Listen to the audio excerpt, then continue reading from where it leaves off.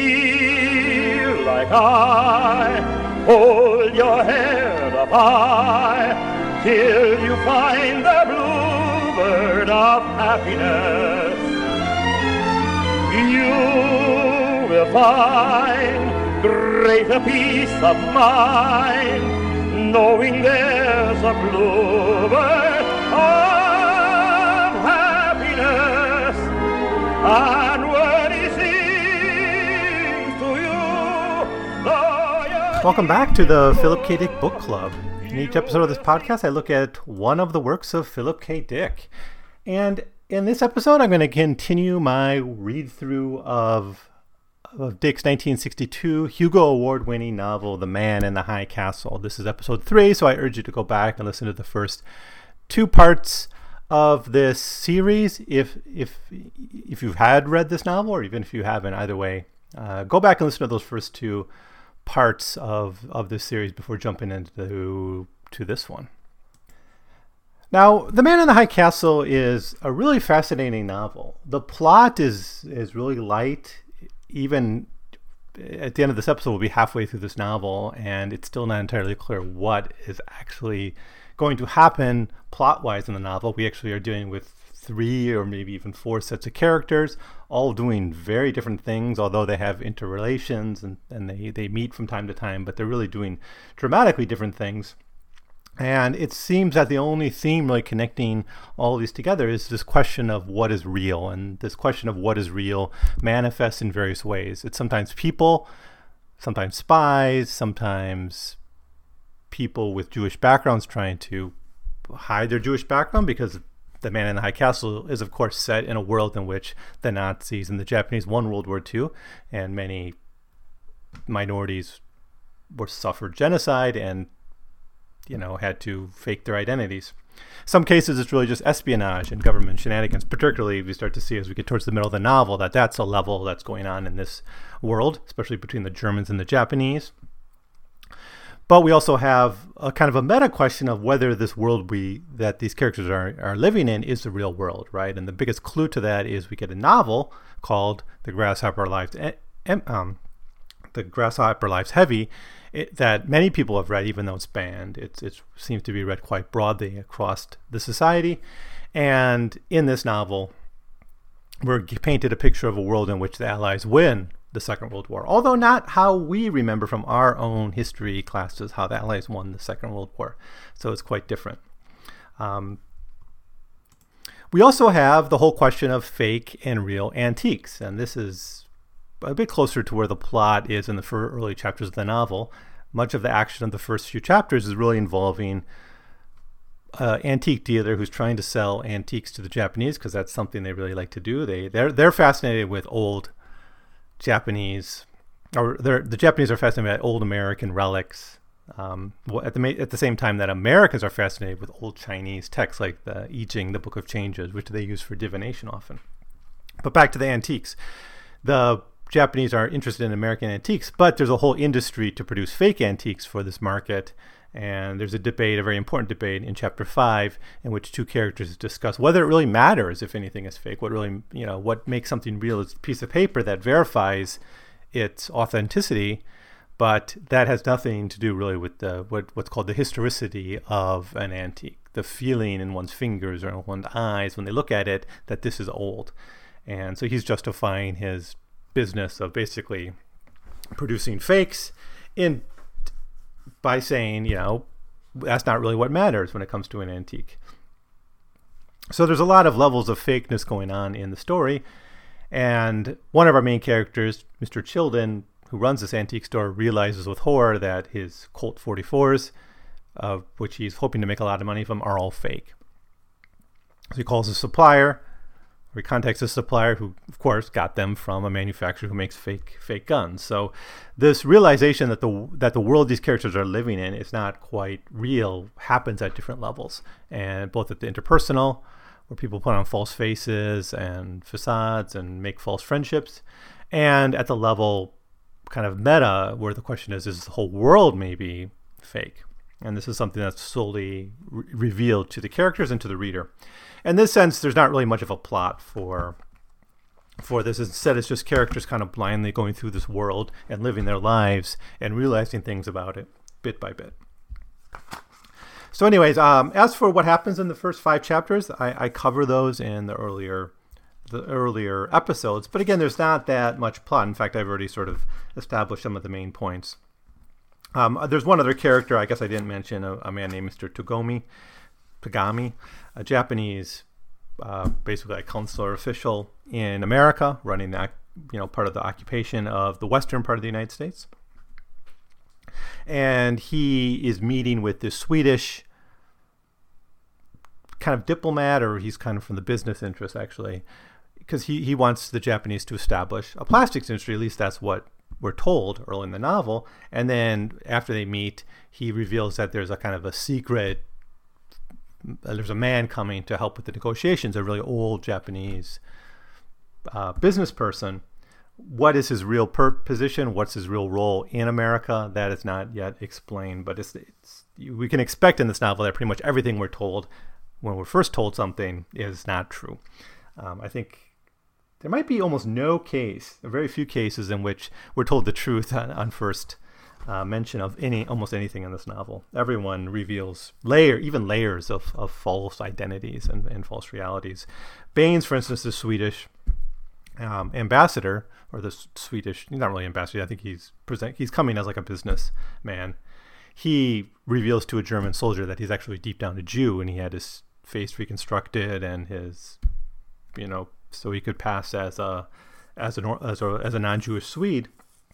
And then later on, I think we'll see in this part, there's hints that he may actually be a German agent. He may not be a Swede or a Jew. So there's sometimes different layers of this falsehood.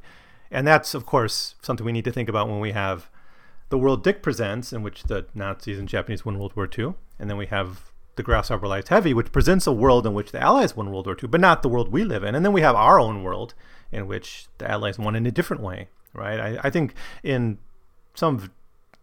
in Dick's notes to some of his stories, he asked this question, minus, if something isn't A, it doesn't mean it's B, right? It could be also not B. And there's sometimes different layers. If you read The Dark Tower, right, you get this idea of the different levels of the tower. And reality unfolds in many different ways. It's not an either or kind of situation. And that's what we are exposed to increasingly as we get to the middle part of this novel. So I'm just going to jump in and start talking about chapter 6. And today I want to talk about chapters 6, 7, and 8. They're actually kind of lengthy chapters, but since we've covered so much of kind of the setting and where we're at, I think we can go through these a little bit quicker. And that will take us about halfway through the novel, and then I'll finish it up in upcoming episodes. So chapter 6, the first half, and I think this chapter this chapter is the first one to break a pattern that Dick had up to this point, in which each chapter is set in 2 different places and deals with 2 different characters. This one actually deals with 3 different characters in 3 different settings. But the first of these is Juliana Frink. We met her husband earlier, Frank Frink. He's very bitter about the Japanese occupation and losing the war. And he kind of lives this bitterness in his life, and he has a chip on his shoulder towards his boss, and he just lost his job, and he's kind of in a bad place. He lost his wife too. His wife is in Colorado. Juliana is her name. When we last met her, she was basically flirting with truck drivers and other people at a diner after work one day. After work, she went to a gym and then took a shower and then went to a diner, and she ended up just flirting with people there, chit-chatting, talking about the war, talking about politics, whatever. Colorado's an interesting place because it's kind of in between. It's in the Japanese controlled territory, but it's pretty much in the frontier, so the Japanese don't much care about it. So it's a little bit freer of a space, and that we suggest is one of the reasons Juliana's there. At the end of the last chapter we met her in, she basically offered to give a young Italian man, I guess he's in his 30s, so he's not that young, but an Italian man, of course, connection to the Axis right there. But she invites him over, or she offers to give him a ride home, and we see them in chapter 6 in bed together, waking up the next day. So they obviously hooked up. Now it's just a general conversation they have on various topics, and it's fairly sprawling. I mean, and that's what this chapter is really about, is this conversation these two characters are having. Juliana thinks about what the Germans have done to the world and their philosophy and their worldview, and she laments how they basically killed off all the good comedians. Dick writes, "Maybe that's it," she thought as she put the magazine back on the rack. "The Nazis have no sense of humor, so why should they want television? Anyway, they killed most of the really great comedians because most of them were Jewish. In fact," she realized, "they killed off most of the entertainment field. I wonder how Hope gets away with what he says. Of course, he has to broadcast from Canada, and it's a little freer up there. But Hope really says things like that joke about Goering."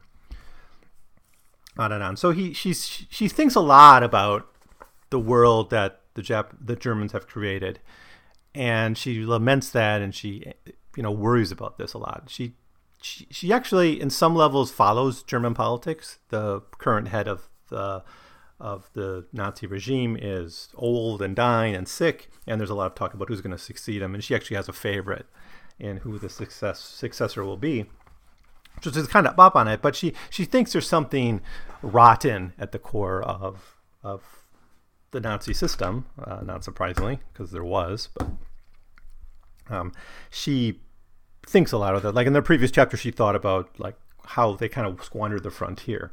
She talks about how the Nazis are sending all these ships into space, but really with no purpose, just for expansion for its own sake, without really conceiving of what the frontier could be or should be. So it's kind of blind ambition is driving much of the Nazi project.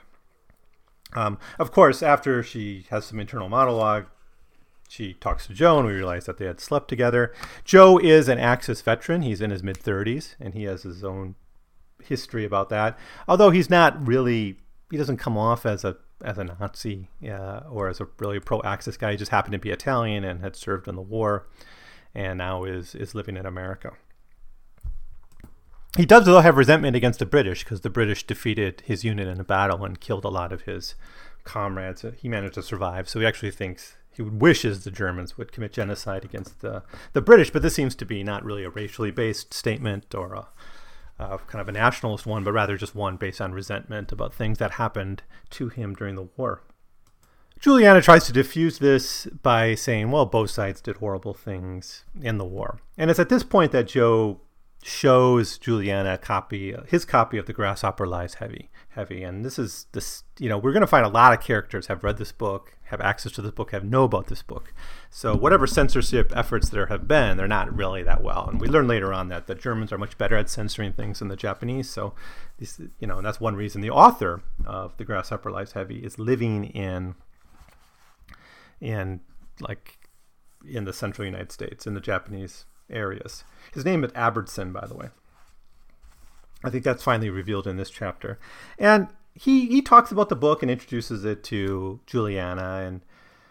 And what we learn is a little bit more about the history presented in The Grasshopper Lies Heavy. For instance, the Allies were able to get Italy to leave the war. And, for this character, Joe, it's, of course, he's Italian. He thinks about that. And he comments that Mussolini was kind of a fool, and maybe that's not entirely unplausible. But what he thinks is unplausible is any possibility that the Allies could have defeated Rommel, who's almost uplifted to godlike status in the memory of these veterans like Joe, and basically the memory of the world, because because the Nazis won the war, he was an undefeatable general. Joe is, however, a little bit offended by the image of Italy, and The Grasshopper Lies Heavy. Juliana talks to him instead about the book that she likes to read and follow, and that's the Book of Divination, the I Ching. So both Juliana Frink and Frank Frink believe heavily in the I Ching, and she actually encourages Joe to perhaps use it. It's during their conversation this morning, after their hookup, that they learn that Bormann, the head of the Reich, has died.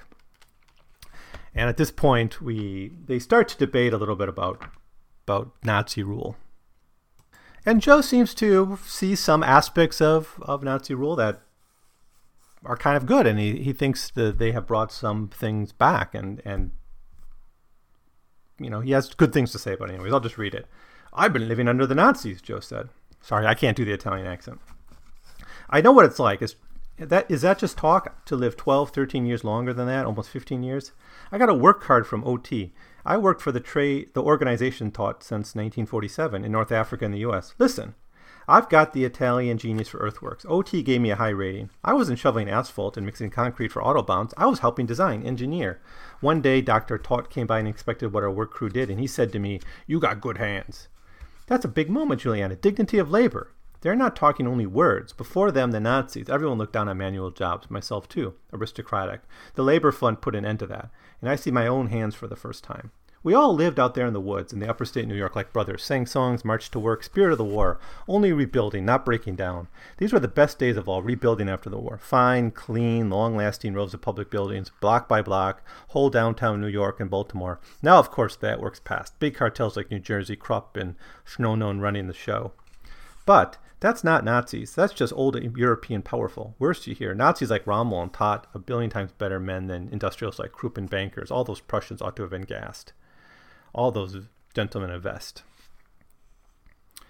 And Juliana sees a bit of a contradiction in what he says here, because she sees that those people he thinks should be gassed are really the core of what the Nazi regime was about. But I think it's interesting that Dick here talks about dignity of labor, because that's something he actually seems to believe a lot in. And part of his anxiety about automation that we see in a lot of his other works, his praising of kind of the tinkerer and the crafter and the repairman, these are archetypes that Dick is really attracted to. And he kind of fits that ideology actually into the post-war German Reconstruction project. But again, we need to be reminded that when the same housing developments were mentioned in the previous chapter 5, go back to my comments on that in the previous episode, but I'll just tell you quick. What happened is a man says, going out east, it's great. Like the Nazis are rebuilding everything, and the East is booming, and they have all these new construction projects. And a woman character points out that these are horrible places to live. And that's actually the second time we've had a woman comment on an aspect that men have praised about Nazi rule, and then turn around and say, well, you don't really understand it. You got to look at it from a different point of view. Okay, then they talk a bit more about the Grasshopper Lies Heavy, and especially Abdenson. And he lives nearby where Juliana is in Colorado, in the so-called High Castle. So he's the man in the High Castle that we're introduced to in the title of the book. He's actually in Cheyenne, actually, so he's in Wyoming. And we learned that he was once part of the American military. He was wounded in England when the fighting was there, when the Nazis conquered England. And he's hard to get to. He's kind of hiding out. And Joe mentions that probably the Germans want to assassinate Abderson for writing this book. So it seems that Juliana and Joe seem to get along. They have a few differences of opinions, but they seem to be able to talk about it in pretty polite terms. And it's a pretty fruitful conversation they have. And this is just part of chapter 6, and it's already like 13 pages, which is pretty long for a Philip Dick chapter. Now we switch to Gomi, who is dealing with the transition and the death of Bormann from the Japanese point of view. And most of this chapter is a meeting in which a Japanese official gives reports on all the possible successors to Bormann. Hitler is still alive, but he's like in a sanitarium. He's gone nuts from syphilis years ago. So, but before this, Tagomi gets a report on Baines. Now, Baines is a Swedish man he was meeting and having negotiations with, and he learns that he's probably a German agent of some sort. Now, this puts a scene we experienced earlier with Tagomi and Baines in a different point of view. What happened was a Japanese who had been studying Swedish wanted to practice his Swedish on Baines. And he said some Swedish, and Baines didn't understand anything he was saying. And the Japanese immediately said, well, that's because his Swedish must be really bad, right? He's got a really heavy accent, so he can't understand it, right? But now that we get this report through Tagomi that Baines is probably a German, that might explain. We never actually see him speak Swedish. So maybe the Japanese are actually speaking very good Swedish, but Baines just didn't understand it because he actually doesn't know it, and he's faking that he's a Swede. Now, I don't know if that's the proper explanation of what happened, but it does put that earlier conversation in a new light, and maybe helps explain why there was that miscommunication that we initially just said.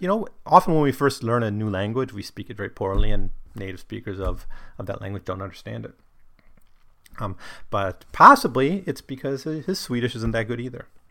So anyways, but Tagomi has to go to this report, listen to this report, and get the news on Bormann, and he has to focus on the transition. And of course, this is going to have big consequences on the Japanese and their governance and the occupation of America, and all these things are going to go.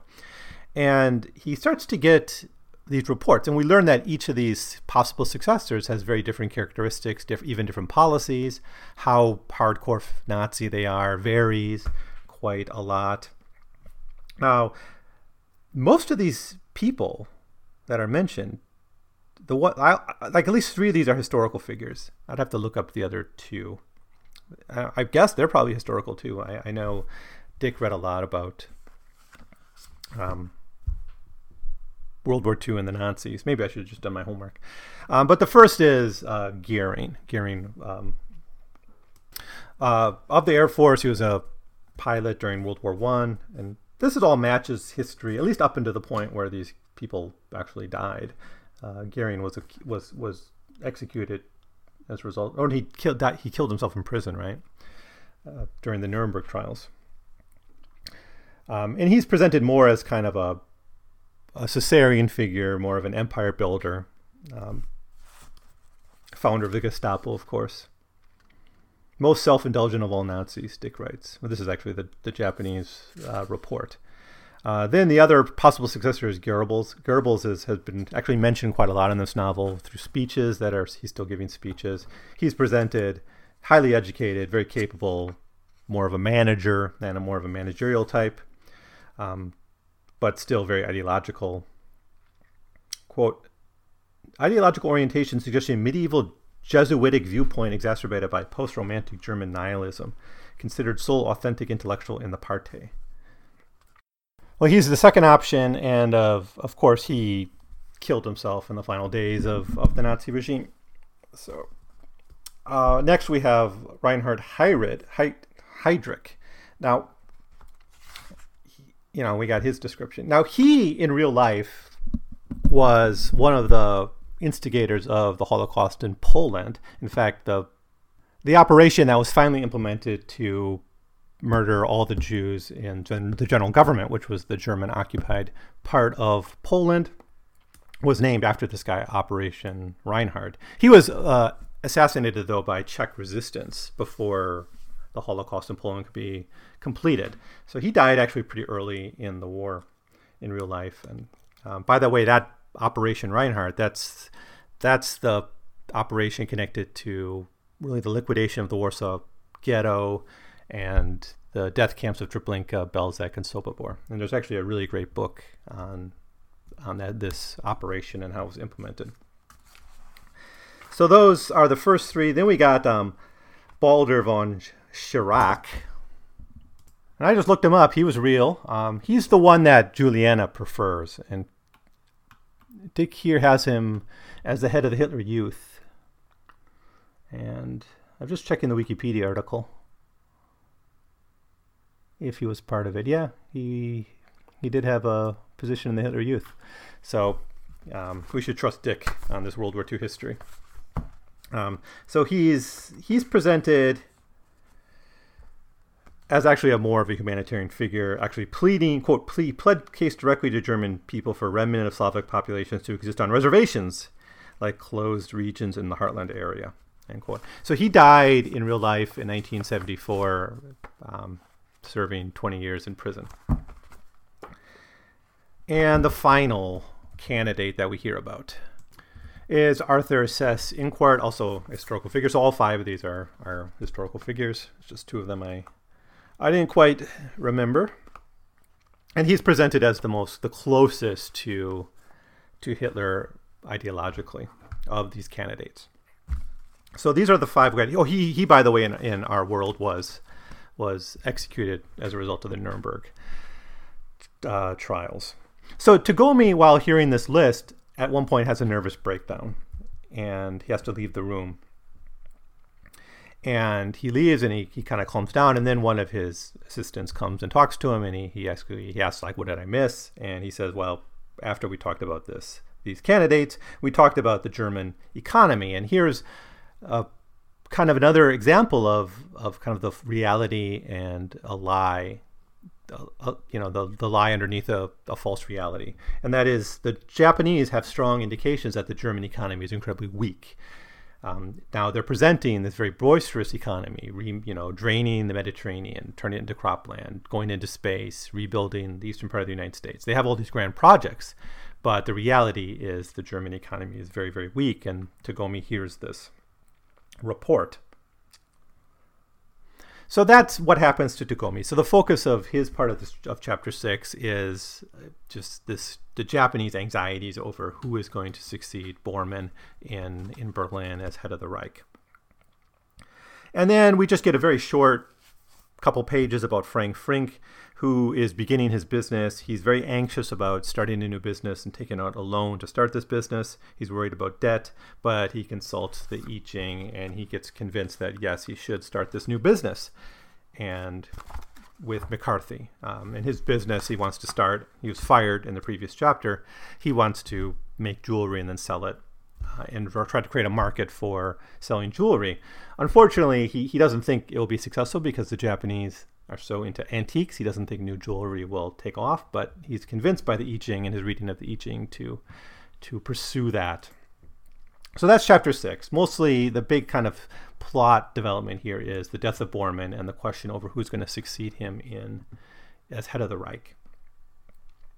Then we could jump to chapter 7, and the whole focus of this chapter is, in fact, this is, I think, the first chapter that's all set around one character and doesn't veer off into other settings. All the others are broken up.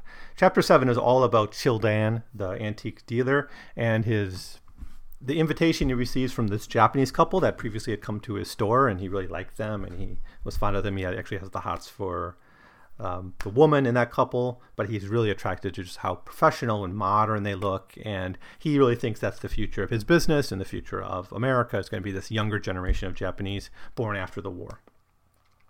He's very happy that he got invited to dinner to them, and so the chapter starts out how anxious he is about like what he's going to wear, how he's going to present himself, and he's really focused on appearance and class, and we've seen evidence of this before. There was a scene where even, he thinks about, should I carry my baggage up to this meeting? And he says, well, if there's a slave nearby, and slavery is legal in the United States at this point, if I have to wait for a slave to take it up. I can't go up alone, even if it makes him going to be late. So he very much cares about his presentation and how he presents himself. And that's true here too when he's meeting this young couple. And they just have dinner conversation. They talk a bit about the Tao and this kind of Chinese philosophical concept. It's something that Childan sort of believes in, and he's confirmed by this. He gets his money back from his agent who bought the fake Colt 44s, so he's kind of convinced that the Tao will kind of balance things out for him. Quote, what would it be like, he wondered, to really know the Tao? The Tao is that which lets the light then the dark. Occasions the interplay of these two primal forces so that there's always renewal. It is which keeps it from wearing down. The universe will never be extinguished, because just when the darkness seems to have smothered it all, to be truly transcended, a new seed of light are reborn in the very depths. This is the way. When the seed falls, it falls into the earth, the soil, and beneath, out of sight, it comes to light. Now, they also talk about the news of the death of Bormann and the succession, and this seems to be presented by this point as kind of the common conversation everyone's going to be having across America and perhaps across the world. Now, throughout this whole conversation, Childan is anxious, he's worried, he's kind of panicking about how he presents himself. And so it's a very anxious conversation from Childan's point of view. It's very nice and friendly from the Japanese, young Japanese couple's point of view. Then they find out that the Japanese have a copy of The Grasshopper Lies Heavy, so this novel shows up again. And they talk about it, and Paul is the Japanese man, his English name anyways.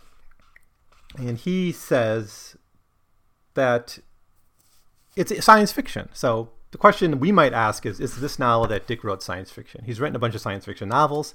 In the early 60s, he wrote mainstream novels that didn't get published till later.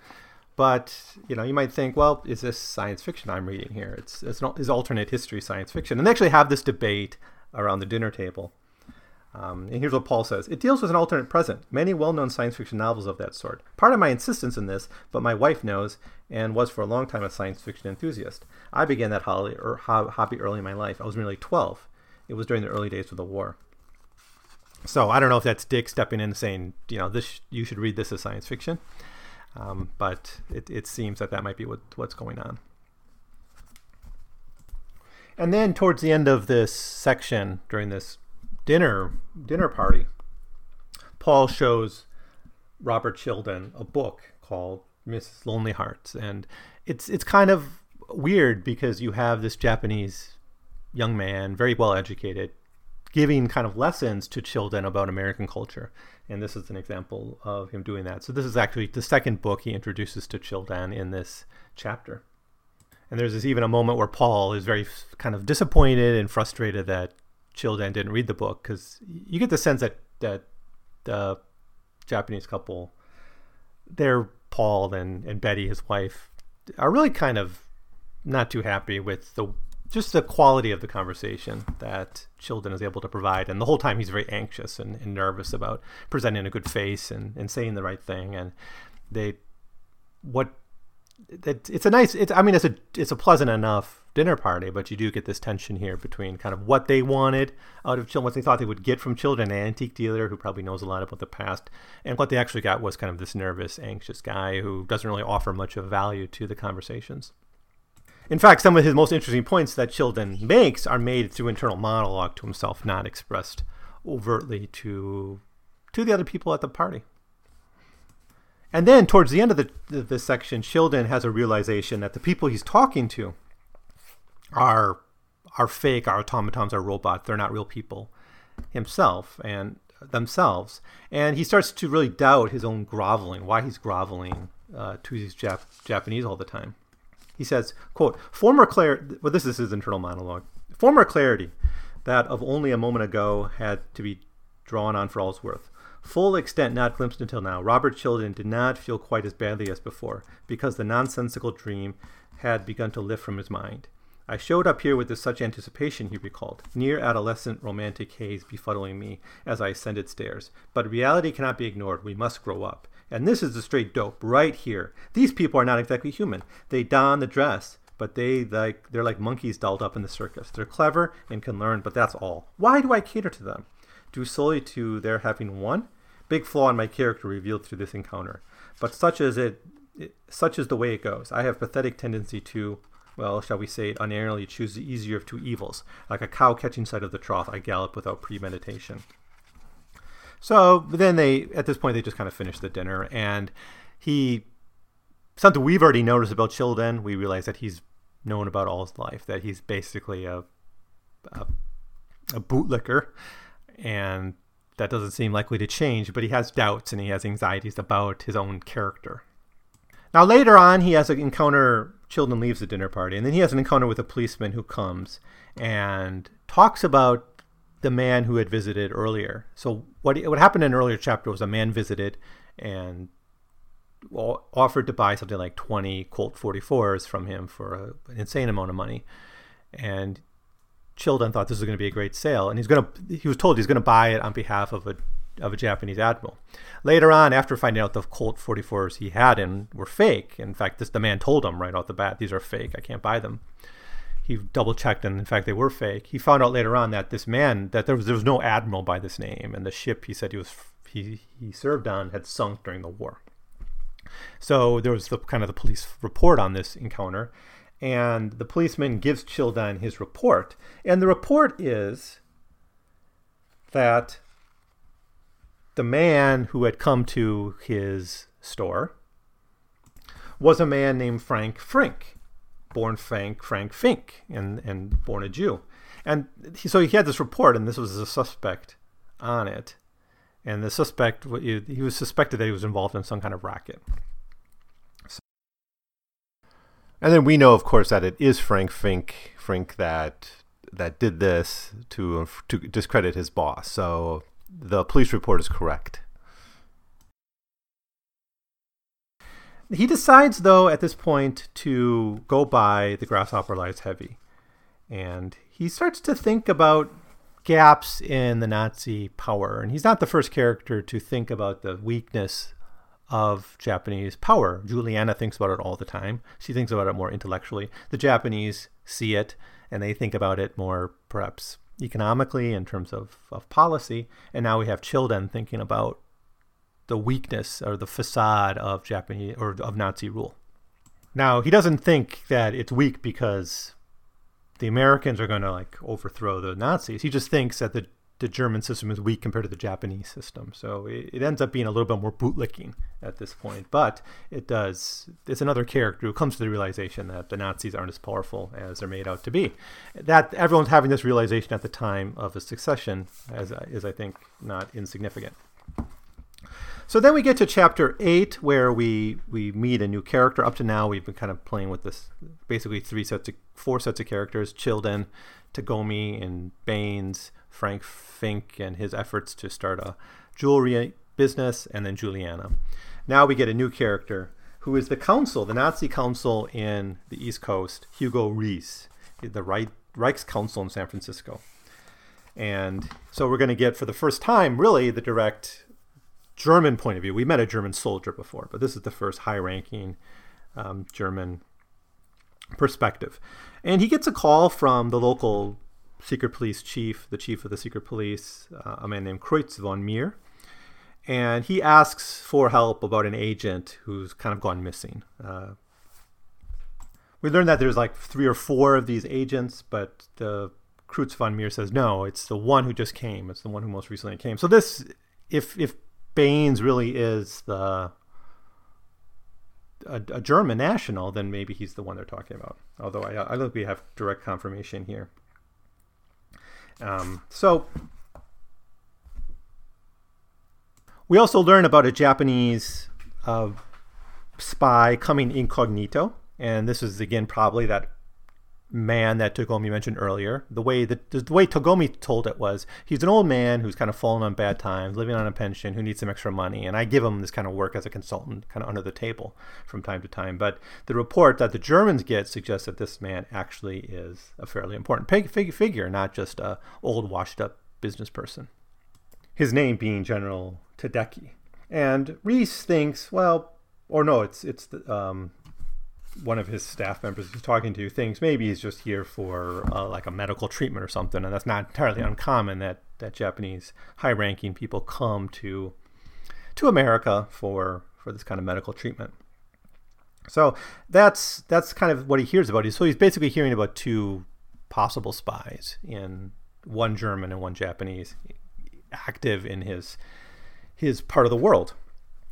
So then he goes on to read The Grasshopper Lies Heavy. So this, the 4th character to show up with this book. And he reads the section on the fall of Berlin. And he's very captivated and taken by the writing that this author, Albertson, gives. And he's kind of, he thinks it's good writing, and he's kind of taken in by the story. He's reading specifically the passages on the fall of Berlin. In this particular timeline presented by the author of The Grasshopper Lies Heavy, Hitler is put on trial. So, of course, that's not what happened in real life. And he thinks, now all the Nazis in this book think Goebbels is the greatest writer ever. And Reis actually compares The Grasshopper Lies Heavy and its writing to the writing of Goebbels. So that's, I guess, to its credit. He deals with some consular matters, like some German soldiers who got off their boat and needed to check in. And then he goes back to reading The Grasshopper Lies Heavy. And he gets offended that the book affected him so at a literary level and at an intellectual level.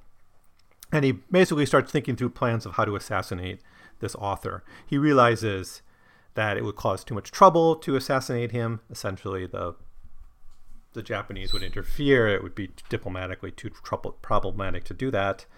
And as chapter 8 ends, Reis reads some of Goebbels' speeches.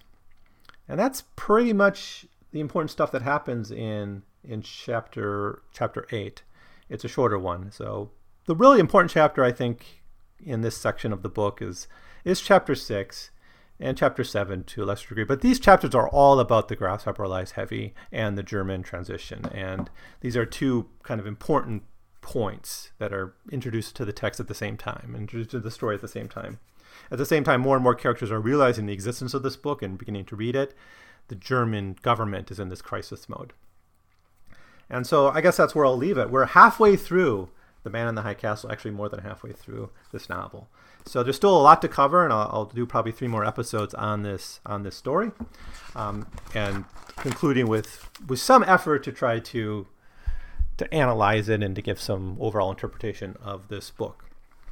So as always, thank you so much for listening to my podcast on Philip K. Dick and supporting this. If you're interested in Philip Dick and you're just joining us, maybe because you're interested in The Man in the High Castle, I have a whole lot of other content about Philip Dick in previous episodes. So if you want to do a read through or read along with me, I have over 100 episodes prior to this on the works of Philip Dick, including all the stories written up to this point in his early novels. So go back and listen to those. You subscribe to my series, and I'll be continuing to upload content until I get through all of the works of Philip K. Dick. So again, thank you for listening. I'll be back next time with my part 4 of my comments on The Man in the High Castle. You must search till you find the bluebird. You will find peace and contentment forever if you